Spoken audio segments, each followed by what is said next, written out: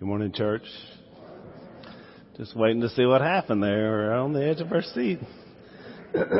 We're glad you guys are here today. Super excited about Spencer and Ashley coming our way. It's good to welcome them back to WFR coming up in May, and super excited about our future with our children's ministry and youth ministry here at WFR. It is our future, amen? And so we always have to be aware and also give everything we can to make sure that our young people are learning about Christ and learning about our WFR history and all the blessings that God has given us. How about a little applause this morning just for Jesus Christ being our Lord? Can we do that? Can we start with that?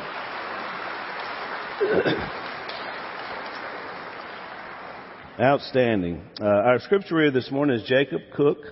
It says here, where are you at, Jacob? Come on up. It says here, Jacob is 15. He just completed driver's ed, so look out, West Monroe, here he comes. And also, he's involved at the Strauss Theater, so he's an actor on top of that. I like that. Good. When you get famous, you going to remember your preachers? Hopefully. Probably not. Yeah, appreciate that. 1 Corinthians 12:31 and 13:13. Now eagerly desire the greater gifts, and yet I will show you the most excellent way. And now these three remain: faith, hope, and love. But the greatest of these is love. Excellent. Thank you, Jacob. How about a round of applause for Jacob? Definitely got some future and voiceover work. Great job, brother. This morning, we're going to be talking about why love is the greatest. And there's no doubt, Mike dealt with chapter 12 last week. I was in chapter 11 the week before that. Next week, of course, will be 14. And these are troubling passages for the church in Corinth. And, of course, they've been troubled passages going forward in time. Because it's not easy to deal with things in church when they're not good and they're not right. And so it's no accident that right here in the middle of all these issues that the Corinthians church is sort of focused in on, that Paul is going to inject one of the greatest chapters in the entire Bible, the love chapter, we call it. And in there, the words greater, you heard Jacob read, most excellent and greatest are all present. So there's something very special about love. Now, I'm a child of the 70s. How many of you grew up during the 70s? Just so I'll know. Okay, a few of you. It's a miracle we're still here. When you think about the 70s, right? 70s was a very flamboyant decade for whatever reason. It kind of started in the late 60s, but it just spilled over into the 70s, and look out, here we come, right? I would argue that the greatest rock music in history came from the 70s, right? Here I am throwing that word greatest, and some of you agree with me, I see. Way better than what we currently hear. Just my observation. Muhammad Ali, which he was Cassius Clay in the 60s, controversial figure, but in 1964, before he fought for the heavyweight championship of the world, he declared to everyone that he was the what? The greatest. Now that's pretty bold to do it before you do anything, right? But then he won. And then throughout the 70s, he won a lot. And he continued to declare that he was the greatest. Now, he was a lightning rod of controversy. A lot of people didn't like him. But as a kid, growing up, when he consistently said, I am the greatest, then he stepped in that ring and won. I was a believer. I was a fan. Because someone that just states something like that and then follows it up, that builds a lot of confidence, right? A lot of us debate on the greatest of all time. Now, of course, we use the word GOAT. We want to shorten that down because we don't want to use too much vocabulary in the current culture. So we'll say someone is the GOAT. Now, in the old days, that meant bad, right? If you were the GOAT, then you blew it. But now the GOAT is the what? The greatest of all time. Which, when you think about that, is really, how do we define that in one era that we live in? Of all time? Of everybody that's ever lived, but everybody that ever will live? There's going to be somebody come along and out-goat your goat, right? It's going to happen. Records are made to be what? Broken. because there's just a new goat. We'll even say, and I've said it many times before myself, that the United States of America is the greatest country on earth. And I believe that still. Although they did a poll recently of the happiest people in their own country, the happiest nations. You want to guess where America came in? 19th. Right behind the Czech Republic. The Czech Republic. I had to look that up. That wasn't even a country not too long ago, right? Number 1 was Finland. I guess Scandinavia is the place to be happy. The last was Afghanistan. We can all agree with that, right? But I thought about that. I mean, how many of us feel like we live in the greatest nation on earth, and yet when our people are asked, we rank so low? Why are people so unhappy? Well, we throw that word around a lot. But when we get to this text in 1 Corinthians 13, Paul's going to use that word to describe what he says is the greatest. And we don't even have to qualify it much, but we're going to be very definitive when we finish this morning, and you're going to agree with me that it really is the greatest. No doubt about it. Now, we start out with what I call the love equation for me to prove my point to you that love is the greatest. Now, I took a lot of math, both in elementary school, in high school, and in college. And I'm just going to be honest with you this morning. Most of that has had no real application in my life at all. All the letters and the squares and the this and the that and the trapezoids and the whatever, I vaguely remember them. They've had very little impact. Only thing I really use on a regular basis, I learned in elementary school. How to add a tip, add 10%, 20%, whatever. But I did find a way to apply it to this lesson. So thank you, math teachers, because we have what I call the love equation.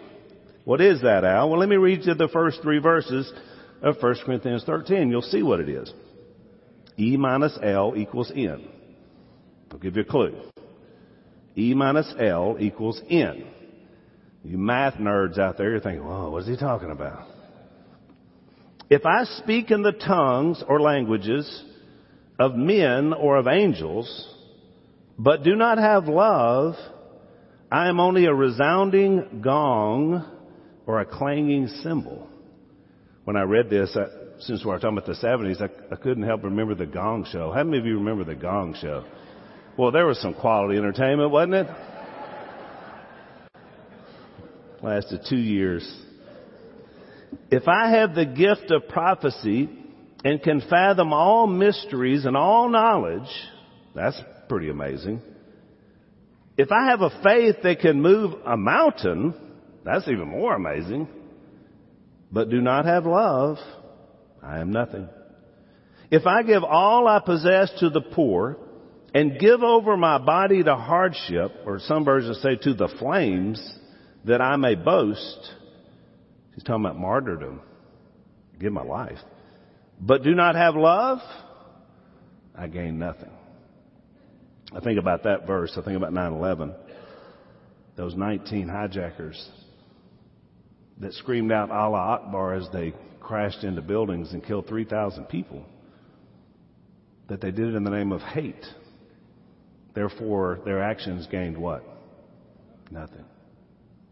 What a loss for everyone. Okay, E minus L equals N.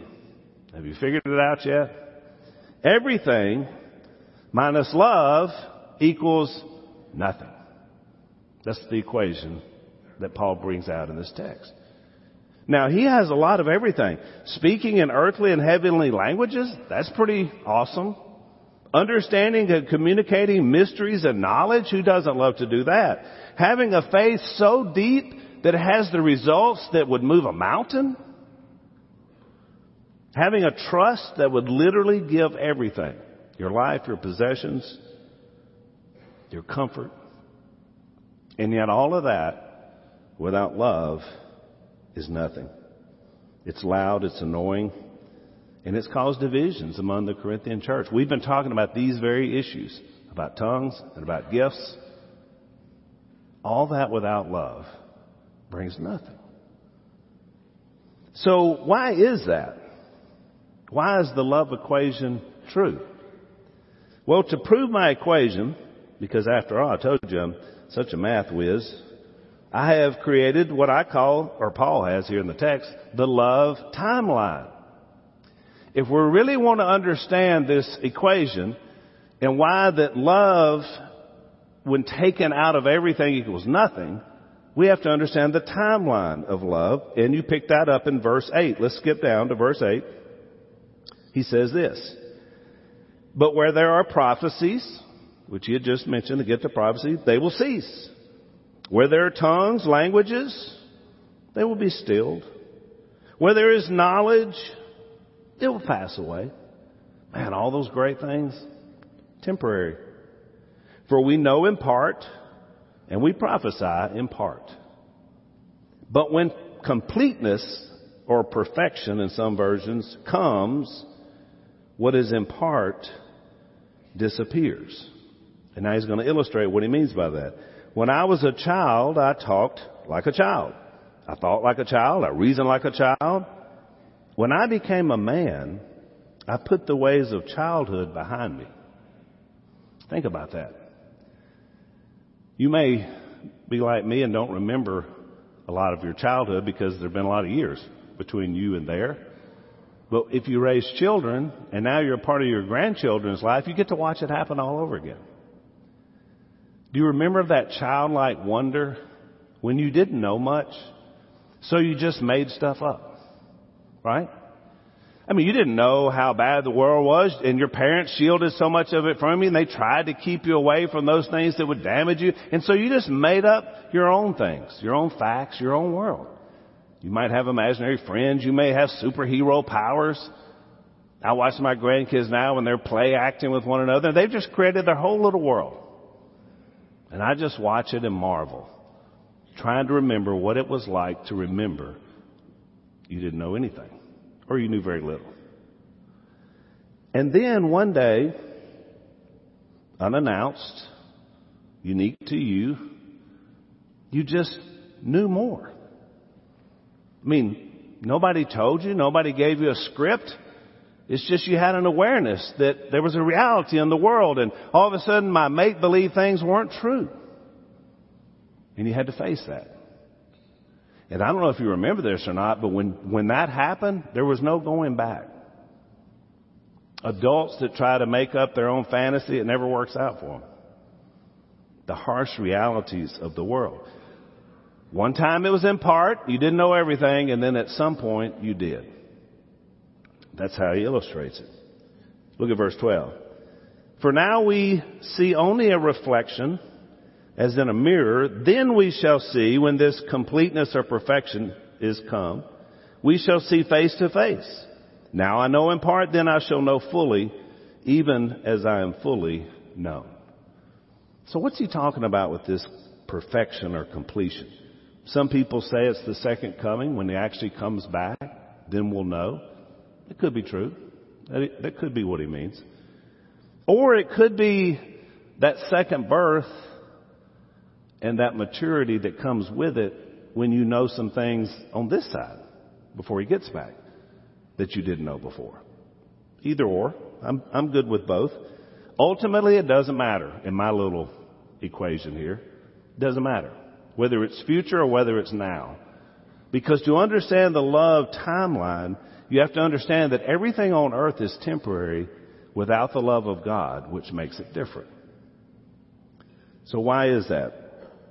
If you have your Bibles, turn to 1 John chapter 4 and verse 11. Because there's a couple other passages where a couple other writers really help Paul's argument here in 1 Corinthians 13. I want to read them to you this morning.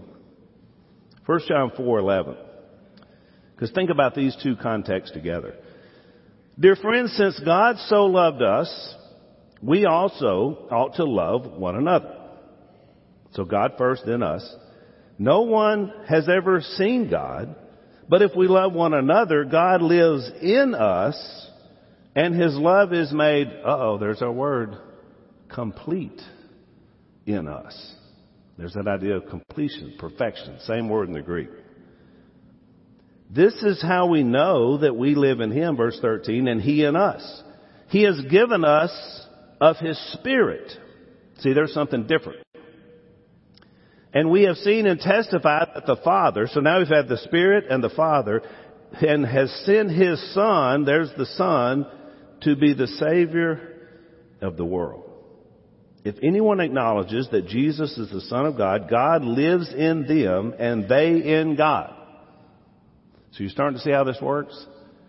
We commit to God. He says, you are now in me. In fact, because of that, I'm going to send part of me that's going to live in you. Perfect harmony.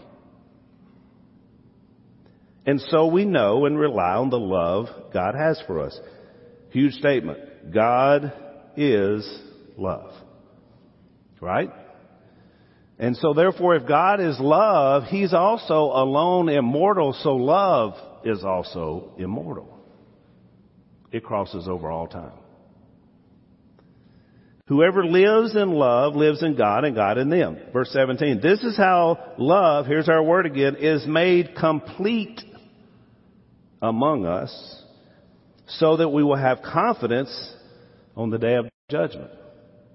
This is why I feel like it's on this side of the second coming, because we want to be there knowing that, you know what? God lives in me. And it happened because of His love for us. In this world, we are like Jesus. There is no fear in love. But perfect love, there's that word again, drives out fear, because fear has to do with punishment. The one who fears is not made perfect in love. We love because He first loved us. You know why I'm looking forward to the day of judgment? Why I'm looking forward to the Lord coming back in the great resurrection? Because I've been made complete in Him. I look forward to it. When there's a big loud racket, I'm like, is this it? I'm excited about it. Do you realize how many people on that day will be fearful because they don't understand what we're talking about? The Hebrew writer put it this way in Hebrews 12:2. We fix our eyes on Jesus, the pioneer, and here's the word again, the perfecter of our faith. Jesus does that. And then I want to read you this one, Hebrews 10, verse 14. If somebody's asleep next to you, wake them up, because they want to hear this. This is powerful. This is the love equation and love timeline verse in the Bible. You ready? It's big. It's bold. For by one sacrifice, Jesus has made perfect, past tense, forever, future tense, those who are being made holy, present tense. There's the timeline. Jesus' sacrifice made us holy. What He did for us. But it's forever. And it's still happening in real time, because as the Holy Spirit lives out love and truth in us, other people see the love and fruit of God. That's the timeline.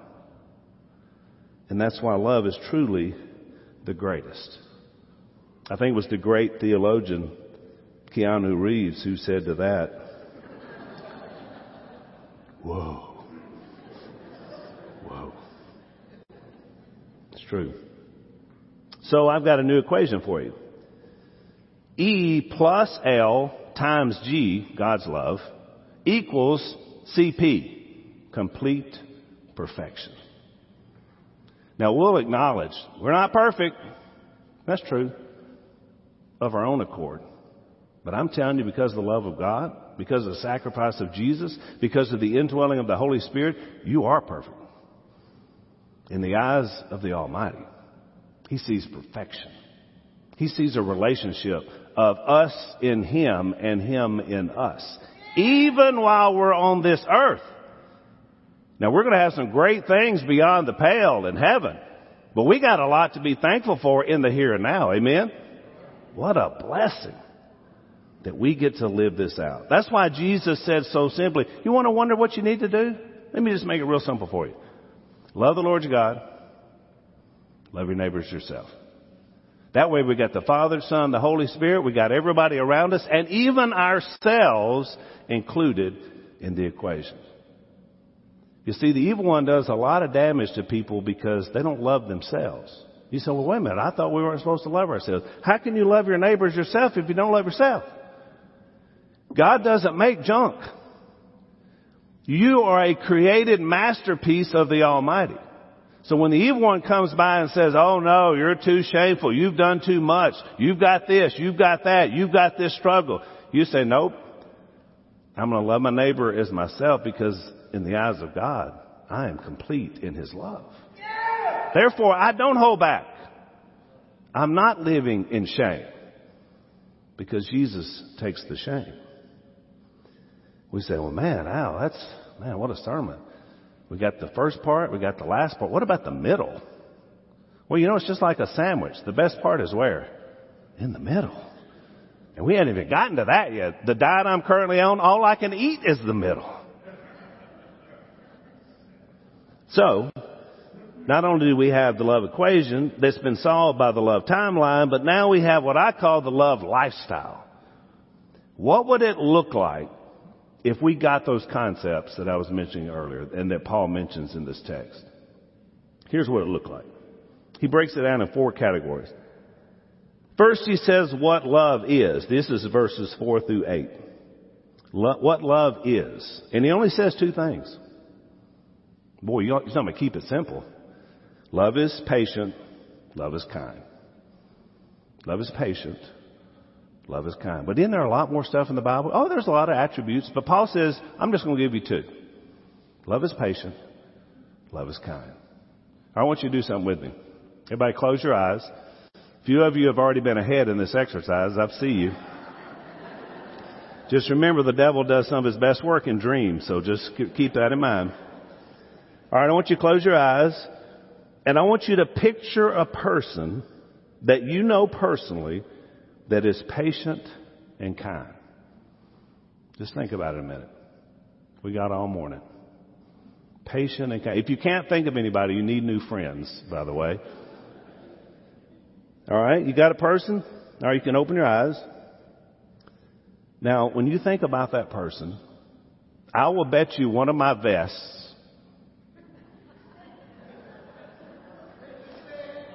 that person is loved by almost everyone. If you had that person in your mind that's truly patient and kind and shows that patience and kindness, I will bet you a bet that person is loved by most. I'll tell you who I thought of when I was preparing this, and she's not here, so I'm not embarrassing her. It was my son-in-law's mom, Beverly Stone. My grandkids, because we share grandkids, they call her BB.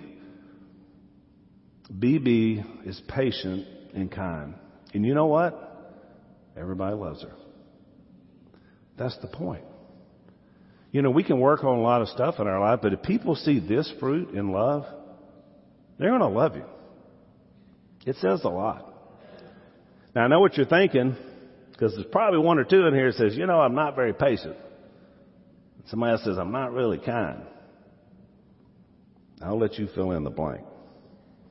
So what love is, what love isn't, is the second category. He's going to give us 4. It is not proud arrogance. It's not that. It is not rude, which would be uncaring and unkind, right? If it's rude. It is not self-seeking, which would mean selfish or impatient. Just the opposite of what we've already seen love is. It is not easily angered. What we would say was ill-tempered, quick-tempered. It's not that. Now, I'm not going to ask you to close your eyes on that one. And I sure hope it's not you. I've known a few people that had all 4 of these qualities, and I can tell you this, no one loves them. In fact, they don't even love themselves. That's what happens when you remove love. Remember the equation? You get nothing. Folks, you don't want to live if these are the qualities coming forth from your life. You know why? Because it makes you more fearful. Remember what he said about fear? You block the Holy Spirit. These aren't fruits that come from Him. So if these are emergent in your life, and especially in your family and with your children, they are showing the absence of love. And it kills your example and your influence. Maybe some of us have some repenting we need to do. And that just means change. Because you can change these qualities. You can. I've seen a lot of you do it. Third category, what love doesn't do. It does not envy. Which means when you're envious, you can't appreciate other people. That leads to bitterness. It leads to being a person who covets. It leads to a person who can't find contentment themselves because they're only worried about what somebody else has, whether it's a gift or a possession. You don't want to be that way. That's ugly. And look, it damages you. It leads to gossip and slander. You'll run somebody down the heartbeat. Why? Just because they have something you don't. Don't be like that. Facebook is a cesspool of envy. You don't want to do that. It does not boast. And when people boast, typically they're insecure and they can't see past themselves. That's what that means. It does not delight in evil. When you get to the point where you can delight in evil, then you won't change. The Bible says your conscience becomes seared when you can delight in evil. When we see evil in the world, it should always hurt first before we decide what to do about it. And we see that happen every day, right? Don't delight in evil. So his last category, which of course is my favorite, is what love does. And he gives us 6 of those. It rejoices with the truth, which means I'm able to correct. Because if I rejoice in truth instead of delighting in evil, therefore I'm going to be able to change mid-course. Because truth is the auto-correct. But only if I rejoice in it. So when I hear a sermon, I can say, wow, that old guy. Or I can say, the Word of God was spoken clearly and I need to listen and rejoice in truth. That's how I'm shaped and changed. It always protects. I love that. You know what that means? That means love can be extended. Because if love protects, that means it helps other people around you. I always think of Job when I read this text. It said he offered sacrifices for his children just in case they messed up. He wanted to extend his love to protect them. You say, yeah, but that didn't end well. Didn't they all die in a terrible accident? Yeah, that's the point. You want to pray over your children because you're concerned for their soul. Because we're not going to be on this earth forever. Therefore, I want to love them in a way that protects their soul first. And then the rest. It always trusts. And if it always trusts, that means it's able to forgive in faith. Because trust is hard when it's been violated. Amen? The only way you're going to be able to always trust is if you can trust in the Almighty that He has the power to forgive, therefore you do as well. That's a tough one. It always hopes, which means it can always rise. It always perseveres, which means it's able to finish. Lone Whitey said, endeavor to persevere. That's what love does. And it never fails. Verse 8. Never. Is love enough? Is it the greatest? Yes, it is. I'll close with this. 1 Corinthians 13:13, the last verse. And now these 3 remain: faith, hope, and love. But the greatest of these is love. This is what I call the big 3.